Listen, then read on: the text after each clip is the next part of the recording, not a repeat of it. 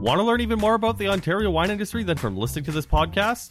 If you head to iweg.org, you could sign up for Ontario's Brave New Wines. This is a 4-week certified course where you'll learn about the ins and outs of Ontario's wine industry from the people that actually make the wines. Parts of the course include learning about wine and food pairings and a visit to 3 of Niagara's wineries. This course starts on February 25th, so sign up soon at iweg.org. iweg.org. You're listening to Two Guys Talking Wine with Michael Pincus and Andre Proulx. I'm Andre Proulx from AndreWineReview.ca, and you are listening to Two Guys Talking Wine. I'm joined, as always, by my co-host and partner in crime.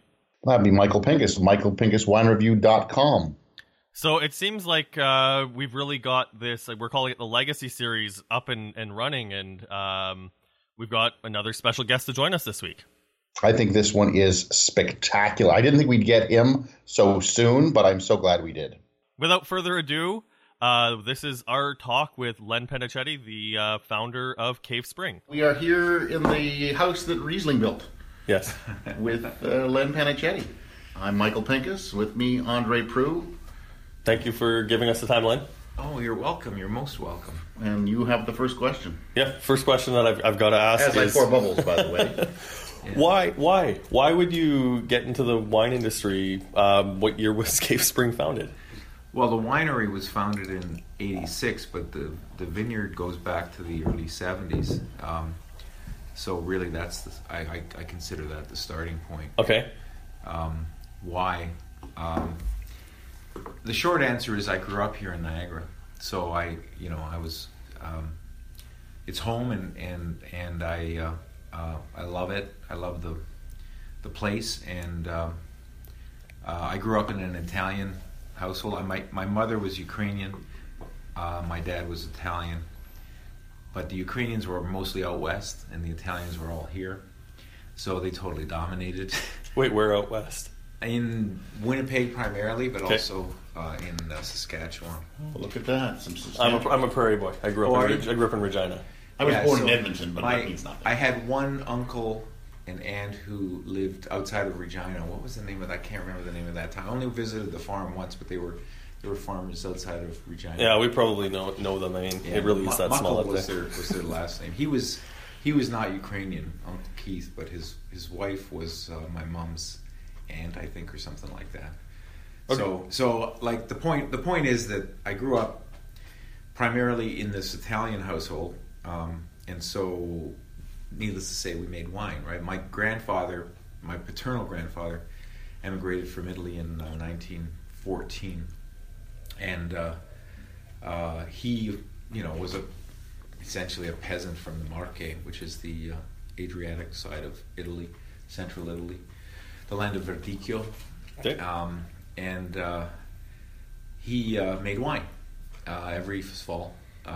And so I was recruited as a kid to help, and also we in that household we always drank wine. I mean, the kids drank wine.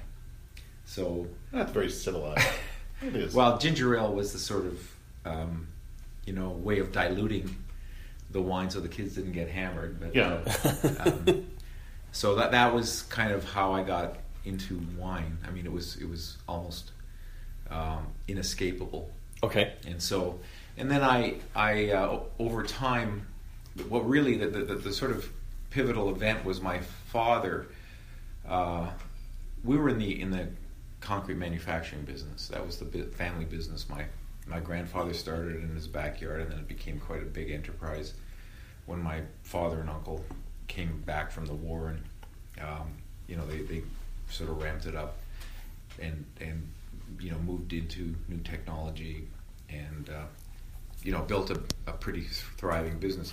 Well, their plant the first plant, which was out beside the canal in Thorold, was expropriated by the feds in the 60s because they were going to widen the canal, and in true Fed fashion they abandoned the project, but not before they had bought all these places and demolished them. And so they looked for another site for the plant, and my dad ended up buying some land in West St. Catharines, which, funnily enough, we still own it, which is now in the urban area of St. Catharines, right near the new hospital. Michael, Okay. So when we bought that, they were farms. They were abandoned Labrusca vineyards, and my grandfather was retired at the time, and I was kind of his helper. I was too young to work in the plant, but not so young that I could hang out at home and not do anything. So he recruited me to help him bring this vineyard back into production, and that's how I got into viticulture, I guess. Sort of. I mean, it's Labrusca viticulture. So did you keep the Labrusca for very long, or did you immediately go into something more noble?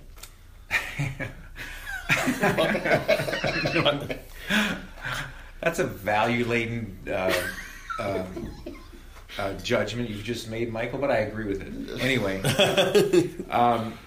so that was the 60s, and I mean, that was the era, right? I mean, this is the astonishing thing.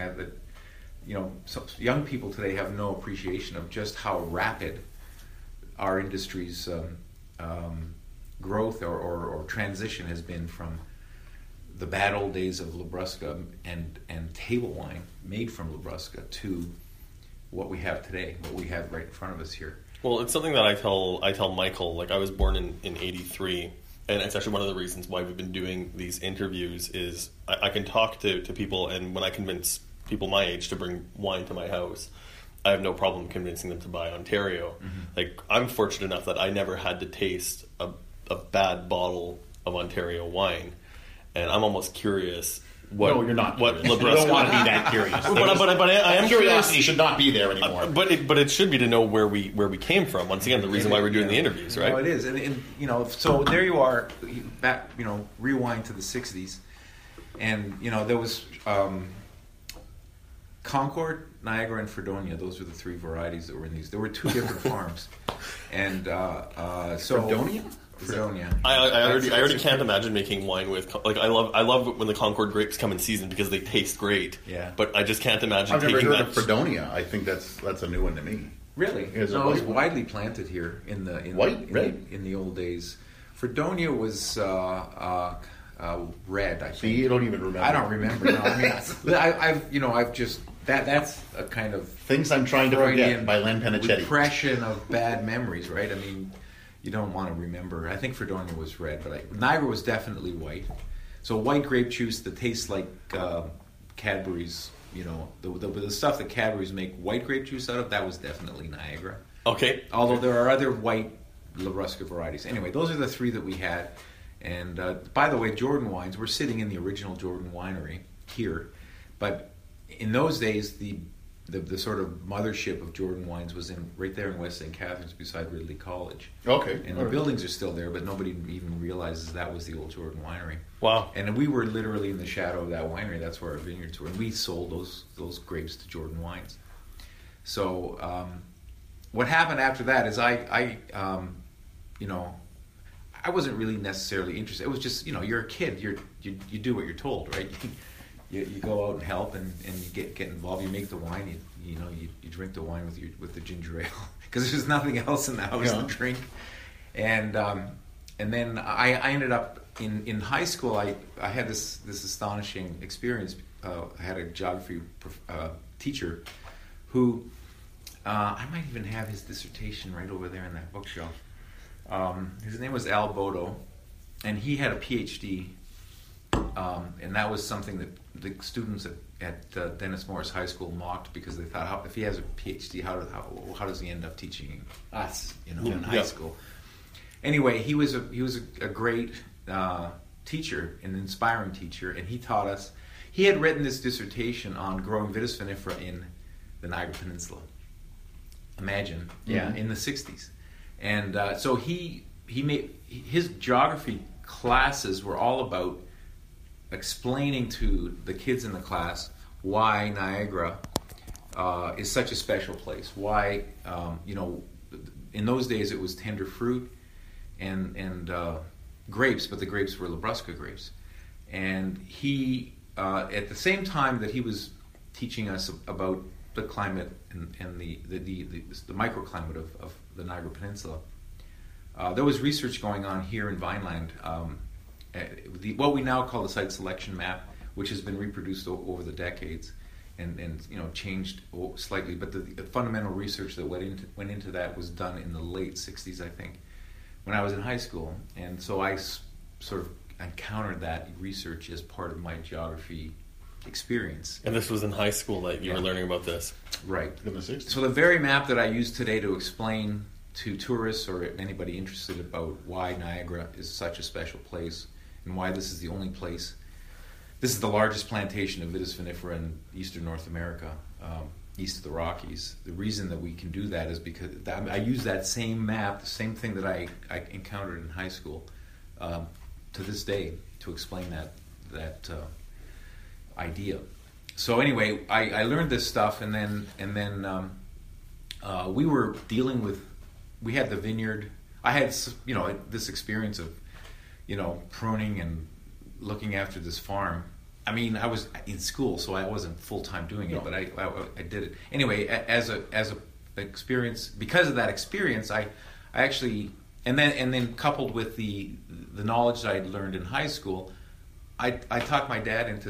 I said, well, why don't we buy a place in a good site where we could grow the new varieties, which in those days were hybrids, and vinifera was out there. Vinifera was like, you were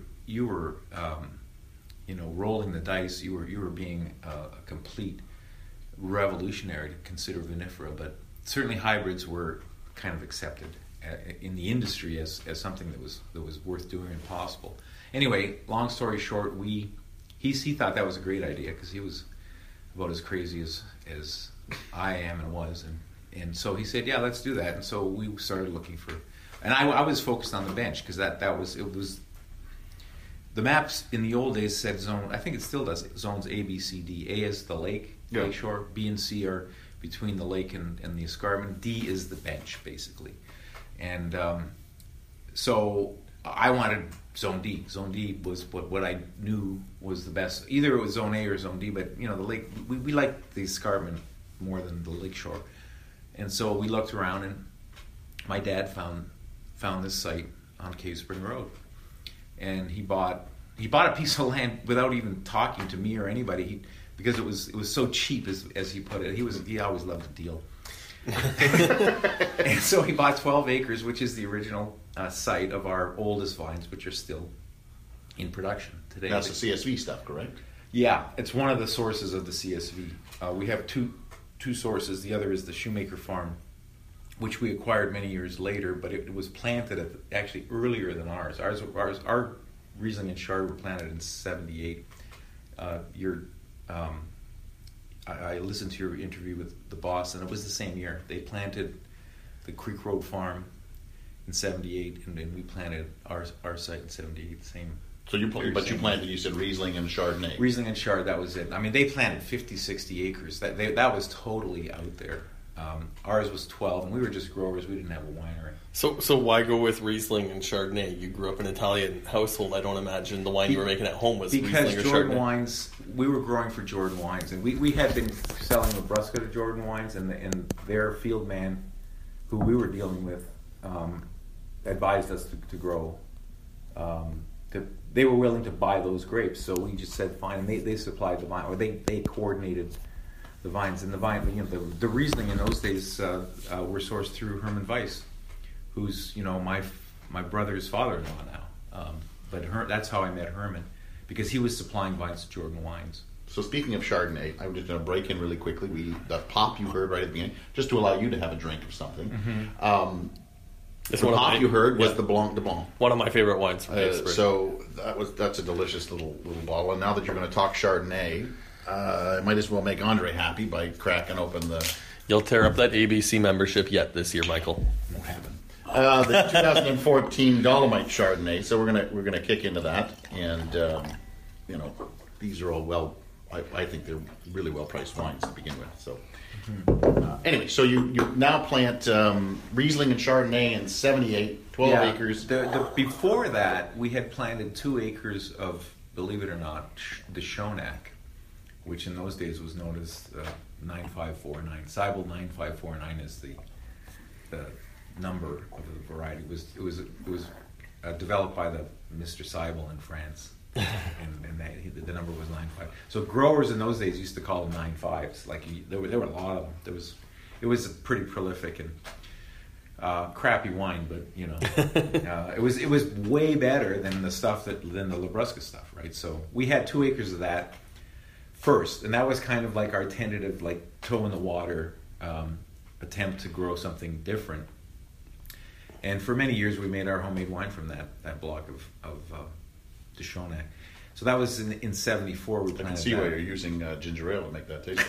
Well, no, the ginger ale was more for the Labrusca, but anyway.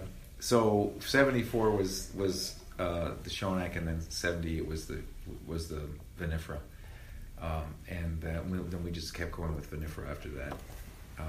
So it was kind of tentative steps, but I was inspired by in those days because you have to understand the climate of opinion in those days. We were greenhorns. We knew nothing about. We were in the concrete business, for God's sake. Yep. We knew nothing about viticulture, enology, any of this stuff. And all the experts were just sort of shaking their head. Like it was out there to do what we did. 12 acres of 6 acres each of Riesling and Chardonnay in 1978. I still remember in 79 or 80, the Vineland Research Station, the extension horticulturists, because they didn't really have just a viticulturist. They did both. What was his name? Bob. Can't remember his last name, but anyway, they had these twilight seminars that they would sometimes hold, and they invited the whole industry out to come and have a look at this crazy vineyard that was vinifera. Sounds like it was something that was held at night. Come up to the twilight. Yeah. It was in the evening because farmers. It was in the middle of the summer. Farmers are busy all day, so they had these sessions, and they still do them, but under the cover of darkness. Come on out and see the vineyard. So it was this whole thing, like come and look at this innovative new vineyard, and the whole idea, the whole story was, here's the escarpment, here's the bench, this is the site selection map. Everybody knew about it, but nobody. If you read that map, the original one, the copy, like down the left or right hand side of that document, it talks about what you could grow in these zones, and it's only in Zone D and Zone A that they sort of tentatively recommend vinifera, and the only vinifera they recommend, I think, are Riesling, Chardonnay, and Gamay, and that's it. Like it was just like, well, if you really want to roll the dice, maybe you can try in Zone A and Zone D, but just understand that's a very high risk adventure. So you took that risk. Yes, and so did, and I was inspired because Bosc had planted 50 acres or 60, whatever it was, on Creek Road, and Zeralda, by the way, had also planted at the same time, or even earlier, what's now the Sager farm, which is across the street from Inniskillen on Line 3, Okay. Line 3 and the Parkway. The first block, because Albrecht lives on Concession 1 now, I think, but his dad's house was right on the Parkway. They bought that farm from Inniskillen. That's a long story, but... So that was planted, I think, in 74. So they had the same Riesling, Chardonnay, and Gamay. Those are all Niagara on the Lake. You're up here on the bench. Yeah, right. There were a few farms on the bench that had vinifera, and it was like this cadre of revolutionaries that sort of skulked around at night and talked to each other, and we're fearful of dealing with all the conventional. People that were scorned us, thought we were all nuts, and you even referred to yourself as crazy while you were setting this up. So Bill Lenko, I got to know right away. A guy named Paul Stefanik, whose farm is just down the road. It's right next door to the Q Vineyard, the Q Winery. Q Winery on the west side. That was 10 acres. It was an immaculate vineyard of Riesling and Chardonnay. He grew for Jordan. Lenko's grew for Chateau Gay, and then. On the other side of us, which is now part of our farm, Jack Shoemaker had an 11-acre vineyard of vinifera, mostly vinifera, which were planted in 74. We ended up buying that farm with vines that were planted in 70, even older than the ones we planted in 78. Wow. And that's the other source of our CSV, Riesling and Chard today, those old vines. Now, it's not just Riesling and Chard in those vines. No. It was a grab bag. There were actually some Vidal up under the escarpment. We pulled those out. Little Syrah in there, too? No, there was Merlot though. Sorry about that. I was just kidding about the There Syrah. was Merlot. Did you think Syrah was going to become... No. I mean, Syrah was really just like for Looney Tunes back in the 70s. Nobody would have dreamt of Syrah. I mean, I think our impulse was generally, Northern Europe. We were Italians. Zeraldo, myself, Paul was from France or from Algeria.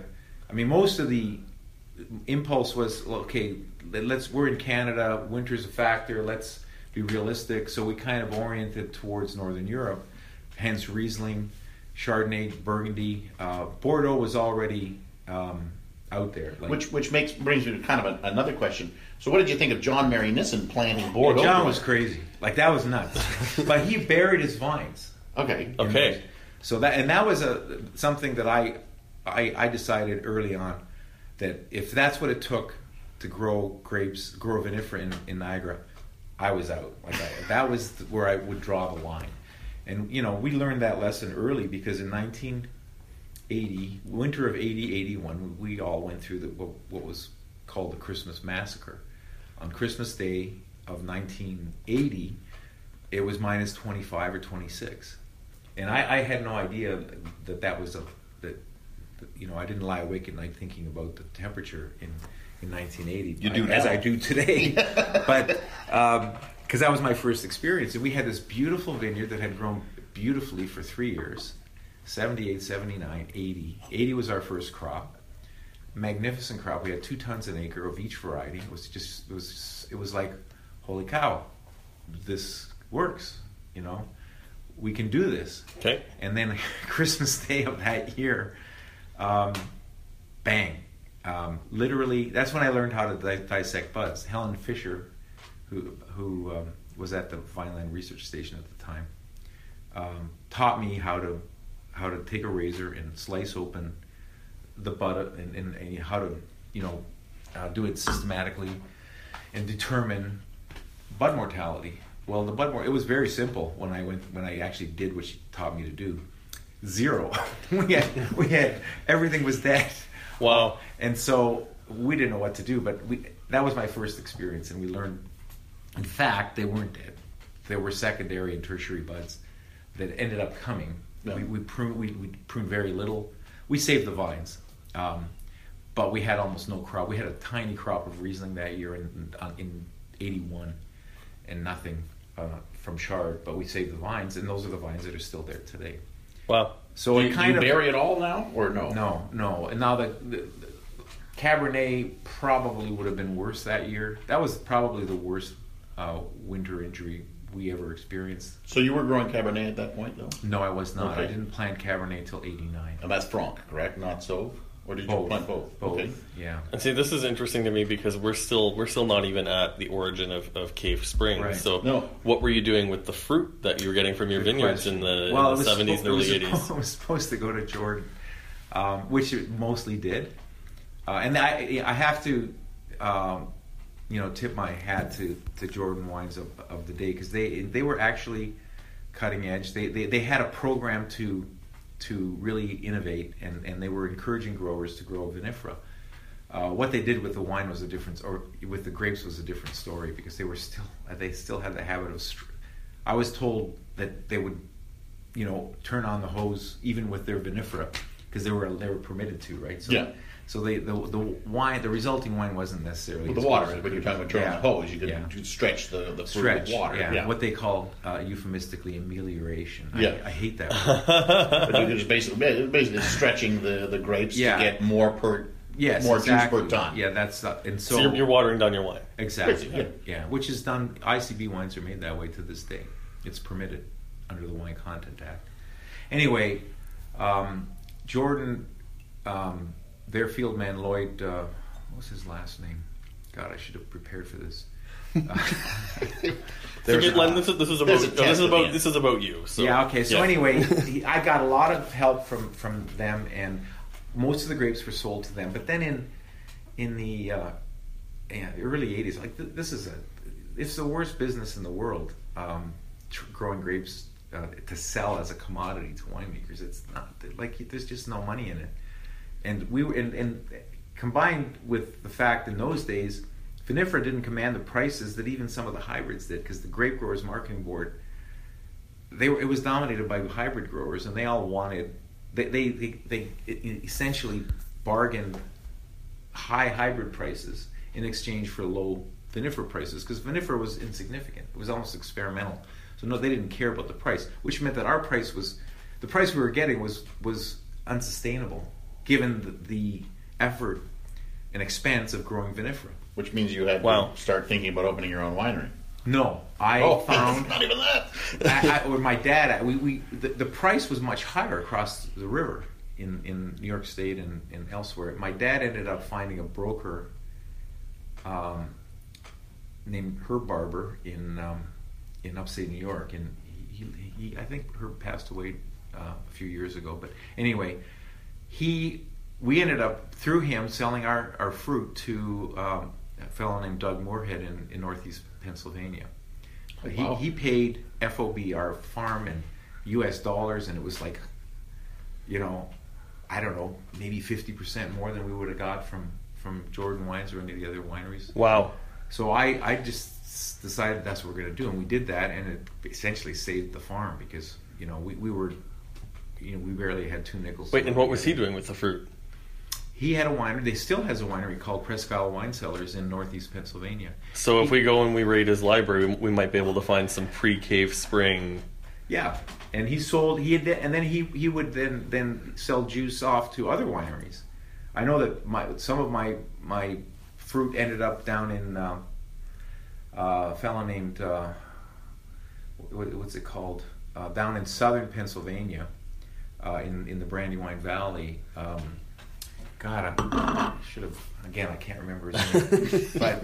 but yeah, he bought Gamay, I know for sure. So I was selling up until even after we opened the winery. I was still selling fruit, because I had this relationship with a guy that I really liked and had been good to me, and really, in essence, saved my farm, because it was just so financially. So is it your farm, or is it your father's kind of stepping back? My dad died in '85. So that was your farm. Pretty well. I mean, it was still a family enterprise, but yeah. I mean, I was, there I was with this. In '85, we had just expanded. We just added another 9 acres to the original planting, and that's where we had Gamay and more Chardonnay. Yeah. See, my mind's still just blown on the fact that some of the first Canadian wines wouldn't have been made in Canada. Well, I have another story about that, because it was at my dad's funeral, I think. My sister came up to me and said, this guy contacted me, gave me a call. She was living in Toronto at the time. And she gave me his name, and she said, he wants to buy grapes from you. And I said, well, who is he? She said, well, I don't know, but he somehow found out about you in the States. Well, it turns out he was a member of a home winemaking club. He lived in Toronto by between Yonge Street and Bayview, up by what's the hospital up there? Anyway, the name. Northern General. No, on the one on Bayview. Sunnybrook. Sunnybrook. Okay. Yeah. The street runs right into Sunnybrook that he lived on. Anyway, he went to every year he would go down to Northeast and buy juice from Doug Moorhead at Presque Isle Wine Cellars, because there was this club of home winemakers that had a relationship with Doug, because he was one of the top sources in the East for home winemakers to source vinifera. And they're buying Ontario and he would grapes. drive right past us, go to Pennsylvania, get a Demijohn or whatever, a Chardonnay, bring it home and make it. And then he found out that the Chardonnay actually came. So he drove past the vineyard on his way to Pennsylvania to pick up the juice. That's hilarious. So then and now the rest of the story. So he obviously decided to cut out the middleman, and he started buying grapes directly from me. It's a Paul Harvey moment. Yeah. So anyway, that's just another little weird. So the winery starts in again 86. 1986. Yeah. So in 86. And you're number what on the depth chart as far as wineries who are opening up? Well, in those days, there was already out here there was only Vineland, I think. Stony Ridge came about the same time, but they were up on the reason that they're called Stony Ridge is because they were on Ridge Road in Stony Creek. And they've moved several times from that original location. And then in Niagara-on-the-Lake, there was obviously Inniskillen and Chateau de Charme. Rife was already going. Mary Nissen was not. John was just a grower. I forget when Mary Nissen started, but I think it was after us or around the same time. Conzelman was before us, I think, by a year or two. And Hillebrand was there. Hillebrand was first Newark and then Hillebrand. Joe Pahorley started Newark, and so you're like seventh, something like that. Yeah. Okay, so but then the big boys were still around, right? Brights, Shadowgate. Well, I'm talking about the little guys who are now doing Vinifera and making Rieslings and Chardonnay. Yeah. So what's your very first wine? 500 cases of Riesling, just called Riesling, and it was I think off dry. And we made a few demijohns of Chardonnay, and I think we made some Gamay. I think we made a Gamay Nouveau, and it was all made at the Hillebrand Winery, because we were looking. I don't know what the rules are today, but in those days, to get a license, you had to have wine. You had to make wine, demonstrate that you could make commercially acceptable wine, have it approved by the LCBO, and then your license would be issued. So, and what they permitted was you. And this wait. You had to make the wine before they would give you the license. Yeah. So you sort of applied for a license. I think you kind of notified, I'm going to make wine. You do that commercially. You make it. You get it approved by the LCBO lab or something like that. I can't remember. And then they would issue the license on the basis of the fact that you have demonstrated your ability to make commercially acceptable wine. I think that's how it worked. But what they allowed was you didn't have to. In other words, you didn't have to invest in all the equipment and everything. You could do it at somebody else's winery. Okay. I think you've officially blown Andre's mind because he sat there watching you with his mouth totally agape. Well, I mean, it's just the whole idea, the fact that you, like, it's good that you're saying that you didn't need to do the investment, but I'm sure you could have some people who, like, I mean, it must have been terrifying to be prepared to put an investment in. Well, we still invested. We bought tanks. We bought 5 tanks. They're still sitting on the other side of that wall. Well, that's the thing, is you spent money and the government could have still said no to you if something wasn't deemed commercially acceptable. Well, in the same way that you open a restaurant, you have to jump through a bunch of hoops. You make up a lot of investment. Then the inspector comes in and either gives you your license or doesn't, right? So it's a similar situation.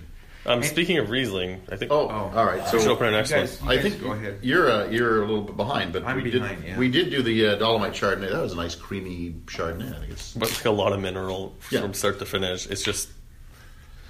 Yeah, well, Dolomite. The whole point of Dolomite is to kind of signal that these wines are grown on the escarpment. Right? It's Dolomitic limestone that we're celebrating in these wines, and we really think it does shine through, especially with.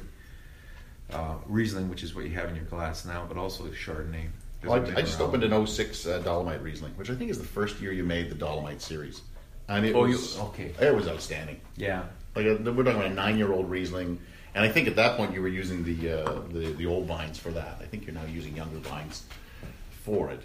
But if I'm not mistaken, we have so much Riesling that the vines are, even what we used to call younger vines are entering like 15 plus years.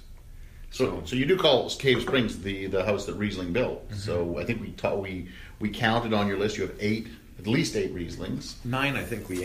So we ended up at 9. We include the ice wine and the bubbles and the late harvest. Yeah. So Riesling still is a major focus here at Cave Spring. We at some point. I mean, when we started in the 80s, Chardonnay was all the rage. California Chard was hot, those big oaky monster Chardonnays that people scorn today were that was the most fashionable drink or wine in the wine world. I hate that stuff. All right, so go on. So we made a lot of Chardonnay. In fact, we were far bigger in Chardonnay than we were in Riesling into the 90s. But this funny thing happened that our Riesling just kept growing, and over a period of time through the 90s, we became identified as a Riesling producer. Our customers saw us that way, and so at some point the light went off, and we just decided, you know what, we should not buck this trend. I mean, the wine, the people are telling us they love this wine for a reason. It's great, and we clearly can make, you know, outstanding Riesling on our sites, and so let's just embrace it. Let's go for it and do it, and really focus on Riesling and lead with Riesling, not only domestically, but most important internationally. Where we sell wine outside of Ontario, that's what we lead with, because it also is an easier sell, because when you go overseas or even across the river, you want to sell a Canadian wine. It's counterintuitive to have a Canadian wine at all, but at least if you say it's Riesling, well, it kind of makes sense. It's interesting that you talked about the focus on Riesling, because when we were putting the question of sort of where the future is going to Donald Zeraldo, he was talking about ice wine. Well, that's Donald, because, you know, he ice wine was his ticket, as it turned out. I mean, he went through many phases at Enniskillen, but the ultimate home run for Enniskillen was the Grand Prix d'Honneur at Vinexpo in '91 with the '89 ice wine, and they ran with ice wine the way we've run with Riesling. I mean, they branded Enniskillen around ice wine. And to this day, I mean, I heard your interview with Jay just last night, and when you asked him about export, they're focused on Enniskillen ice wine, so it's still the case. It was for Constellation Canada. Yeah. We chose Riesling as our signature varietal, as the varietal that we wanted people to associate with our brand, and that was a deliberate choice that occurred in I'd say the late '90s or thereabouts, and then we planted more Riesling because it was clear that, you know, people thought there's a lot of winemakers in Niagara who come here to buy a bottle at CSV because they're going home to Australia, New Zealand, Europe, and they want to bring back an iconic wine from Niagara. That's what they bring with them. And as that was sort of happening, we realized, you know what, we should embrace this. We should really focus on these vineyards and this variety. Well, even when we spoke to Elizabeth Grant Douglas formerly of La Crema, now she's gone, which is surprising. But she said that when she comes home, good example. Yeah, she comes and gets Riesling. Yeah. Oh, you know, she used to work here too. Both she and David, right? Well, there you go. Okay. Well, they were servers at On the 20 when they were at Covey. And we, of course, David is Ken Douglas' son. Her husband is Ken Douglas' son, and Ken, of course, was the founder of 13th Street. Okay. It's a tiny little village. So speaking of the village, what of the village do you like? You have more interests than just the winery within Jordan Village. Mm-hmm. So you have the Inn on the 20, mm-hmm. both the inn and the restaurant. Mm-hmm. You have the Jordan Hotel and the Jordan House for the tavern. The tavern. And we have, yeah. What else is on the Pennachetti label? In addition to that, we because this building is so big, we ended up in the property management business, trying to attract retailers that had a kind of tourism focus, and that was an attempt to create a destination here on Main Street. So we're in the property management business as well. We have about a dozen tenants who lease space from us, and that adds to the appeal of tourists on the wine route coming to Jordan. So both sides of the road, correct? Or both sides of the road, yeah. And at the other end of the street. Okay. Yeah. So you basically own the town. No, we own both ends of the street. Is it one of those, there's a new sheriff in town? I do often, when the mayor of Lincoln shows up in Jordan, I always caution them that indeed they are, and today it's Sandy Easton, and I tell Sandy when she comes to Jordan, and she's a personal friend, I've known her for decades, I say that she's the mayor of Lincoln. That's true, but she's in Jordan now, and I'm the mayor of Jordan. All right, so we're gonna I guess fast forward a little bit. So now you've got the winery. Your Riesling is your brand. I'm looking at your price list. Sorry, I blanked on what it was called. So I see a lot of Riesling. I see a fair bit of Chardonnay. I see Cabernet Franc as the dominant red. Mm-hmm. When did you make the decision to go Cabernet Franc as the dominant red that you were going to deal with? I see a Cabernet Merlot and I see a Gamay, but I see Cabernet Franc in a number of styles here. Yeah. Cab Franc is our go-to Bordeaux, big red variety. Which means Andre wants to taste it. Yeah, I'm gonna just grab the bottle. And that you asked why, and the answer is that the wine is so damn good. I planted some Cabernet back in '89. I got those vines from Paul Bosque, but they weren't in the right site. We use it now primarily for rosé because it's right up against the escarpment. There's too much shading there. They don't really. Sorry, what's the vintage on this? Which this is 2014. 2014, and it is outstanding. Cab Franc Estate. Yeah, so that is from a block that we planted in '99. We call it Etherington E4 Cab Franc, and that clone. There's two clones there, and they are the right clones. I can't remember the numbers. Ange is it's outstanding. 14. It is. Yeah. So it was with that vineyard which we planted in '99. And we realized, I mean, as a grower, like what I found astonishing about that vineyard was it's so easy.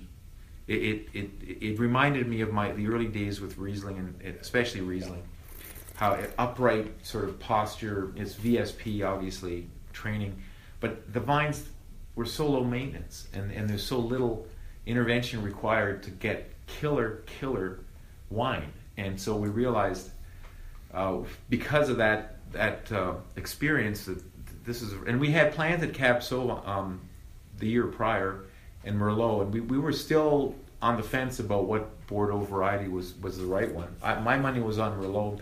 Ange was big on Pinot as a red variety. He ended up being more right than I was. Our Merlot's gone, and our Cab is on the way out. Cab Sauv is on the way out. But your Pinot is we didn't bring along. That's why I say Ange was right.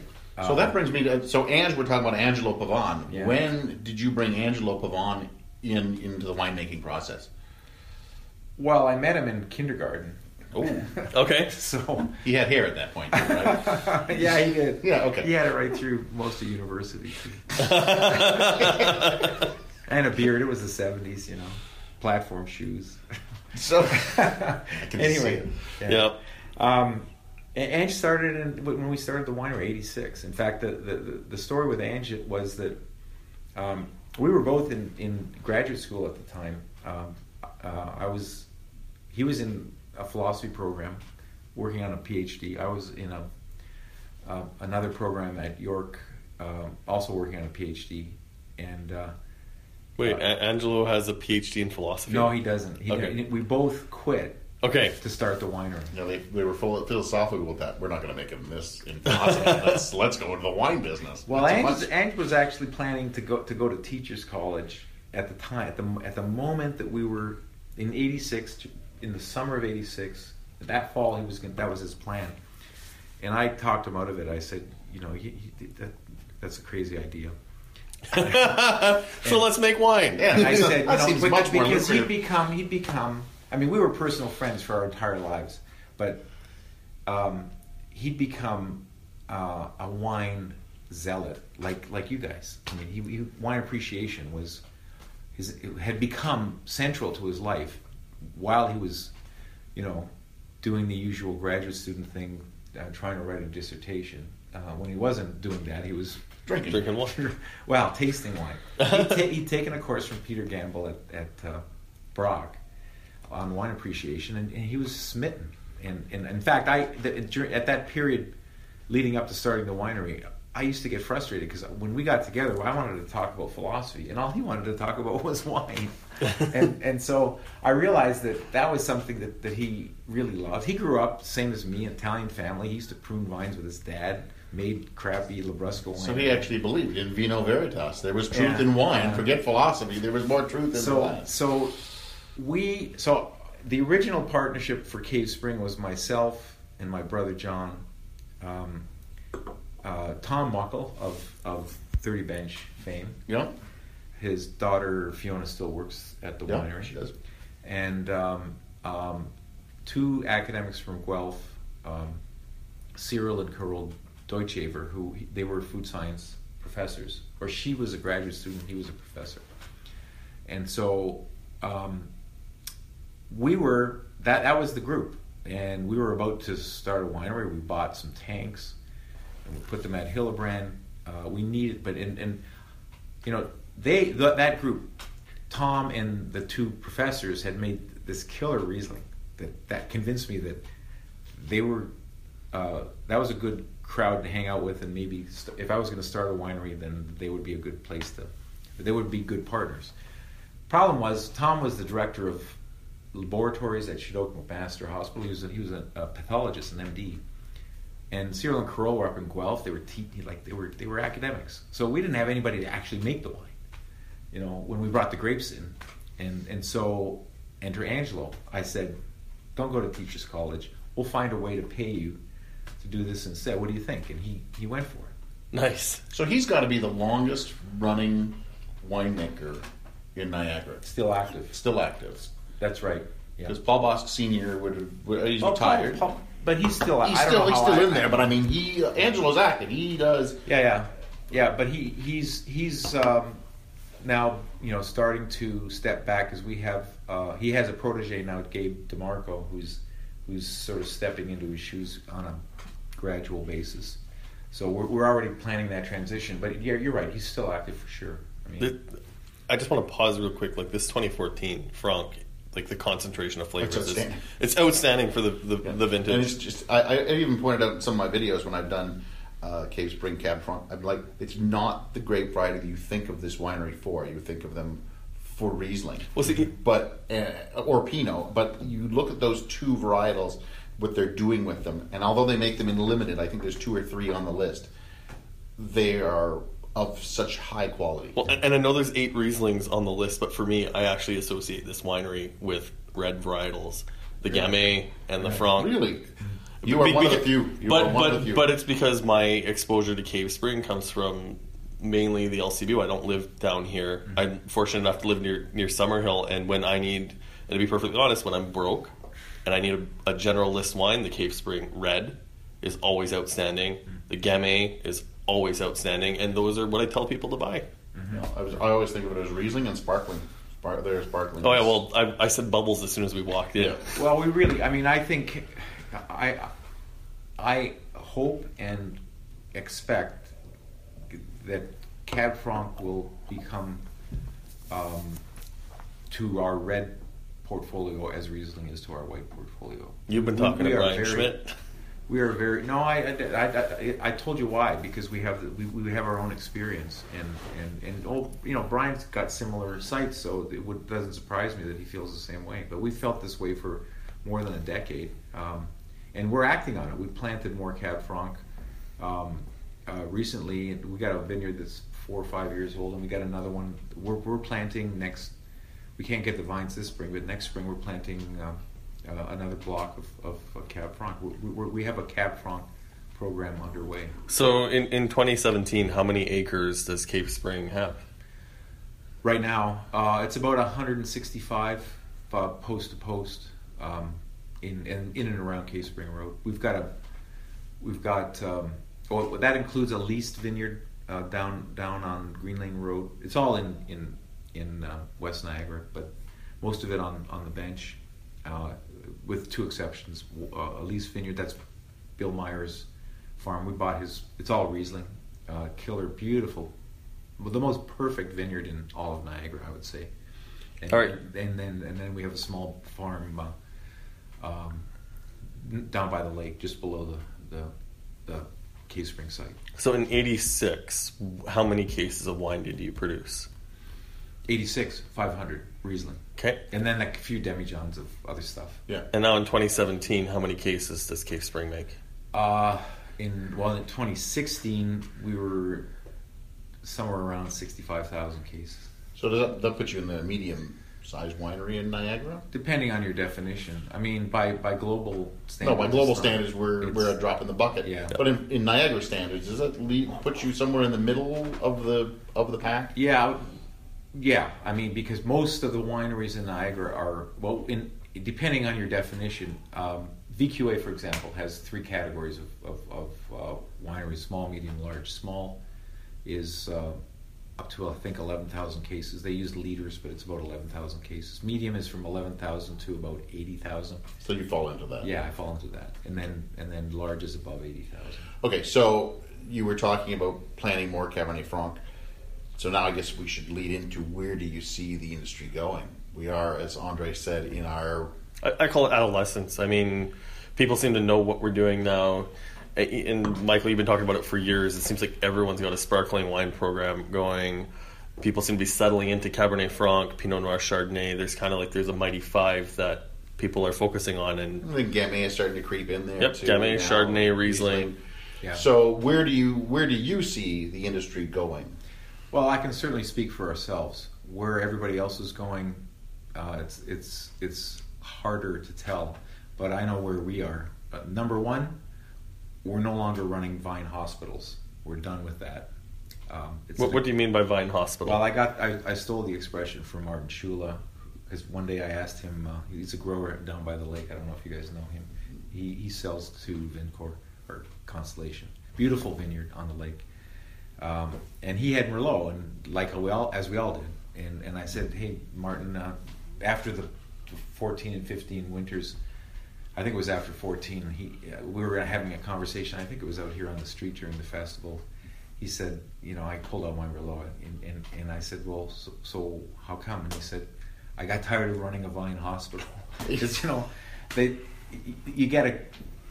good years you get a good crop. It's a big cropper, but it's terrible for winter. Winter injury is the nemesis of Niagara, and Merlot is the poster child for winter injury.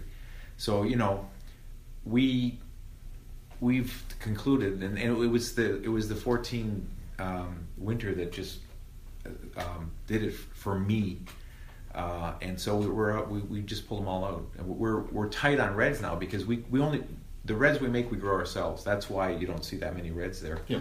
But that'll change. It's changing now.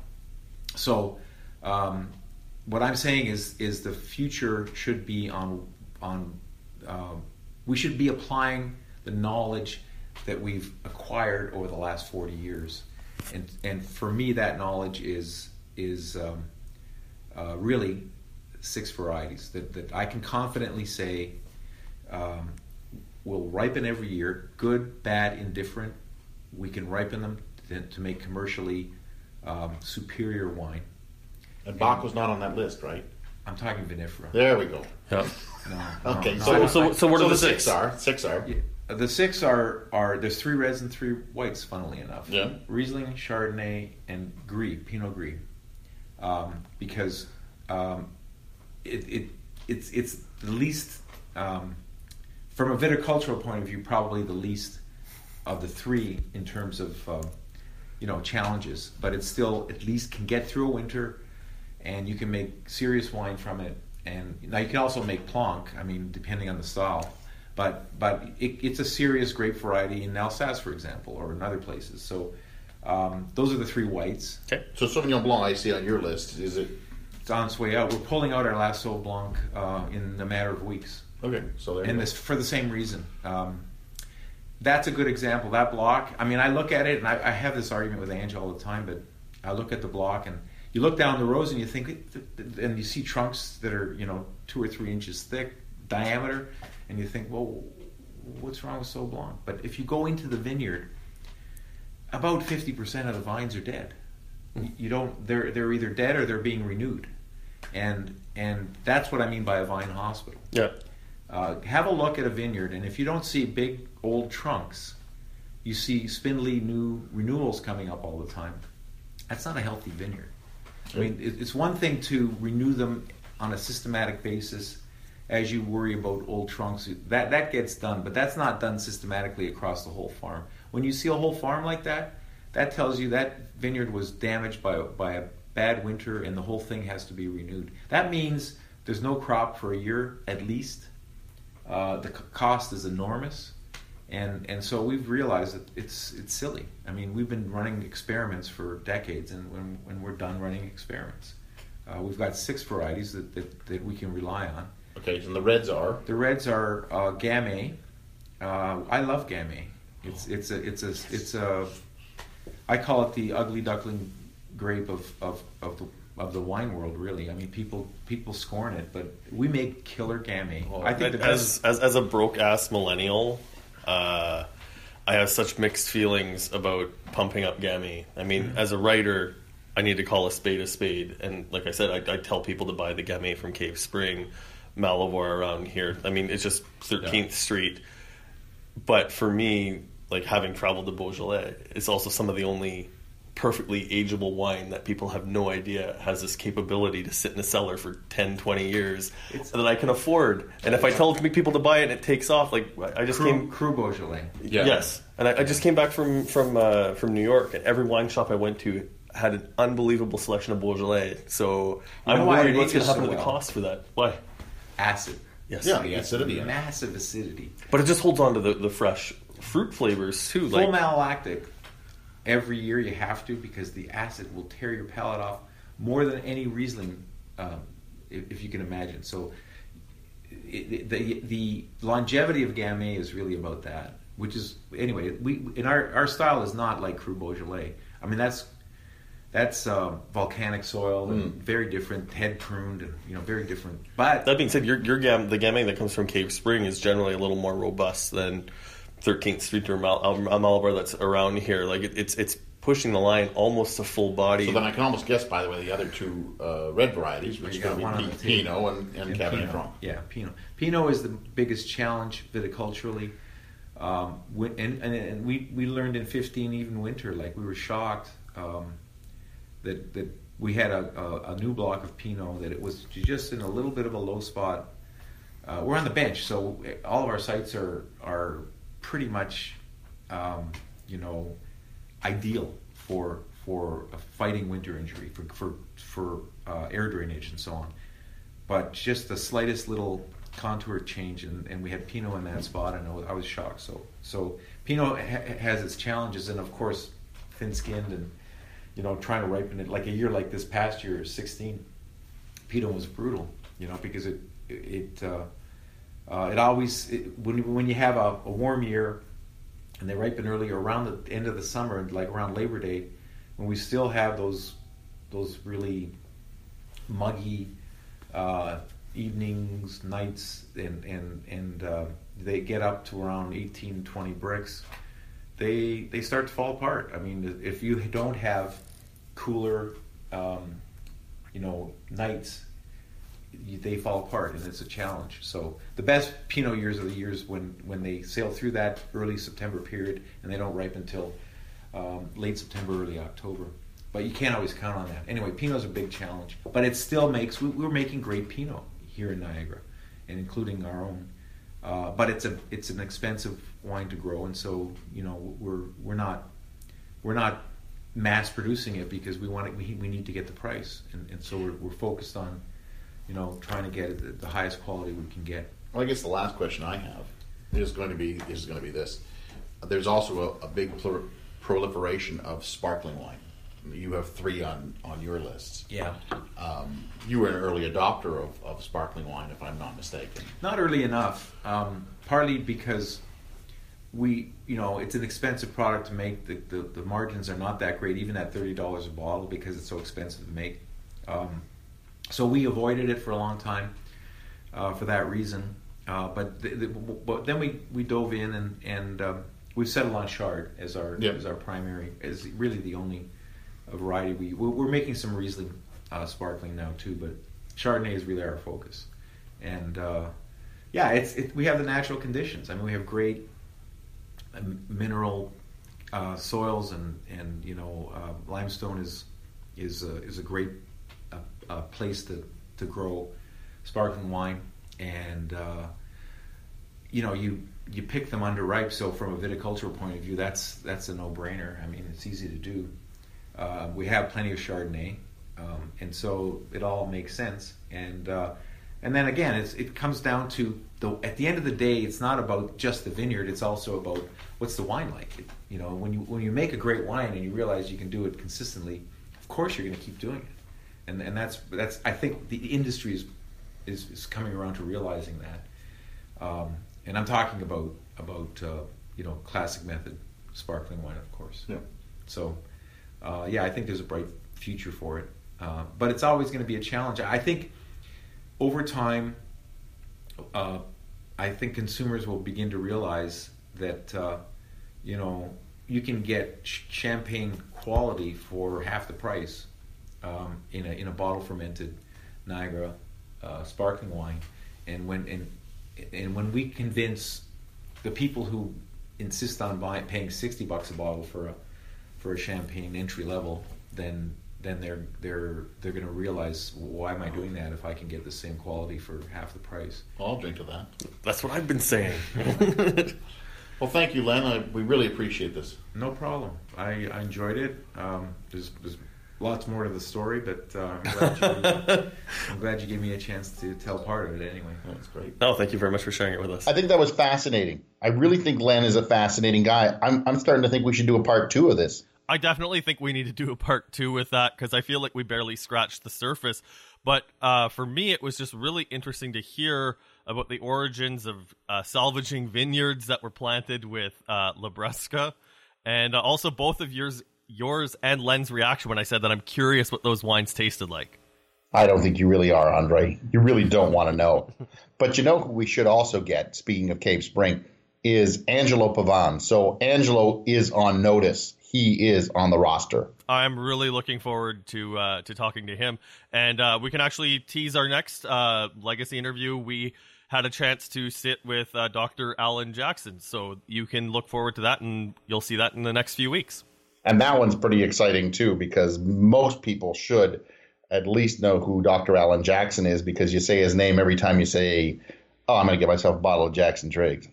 Well, and without giving too much away, I was just fascinated to hear the company that he helped build had so much influence over the landscape of what Ontario wine looks like right now. I think if it weren't for him, things would be looking very different. I do too. So people have got to listen to that. I think we're, about 5-6 weeks away from that. And if people haven't realized, we are now weekly. Hooray! So make sure you subscribe at iTunes, and you can always find us on SoundCloud, Two Guys Talking Wine. And I'm Michael Pincus from michaelpincuswinereview.com. I'm Andre Peru from underwinereview.ca. And good night. Thanks for listening. Please subscribe to Two Guys Talking Wine on iTunes.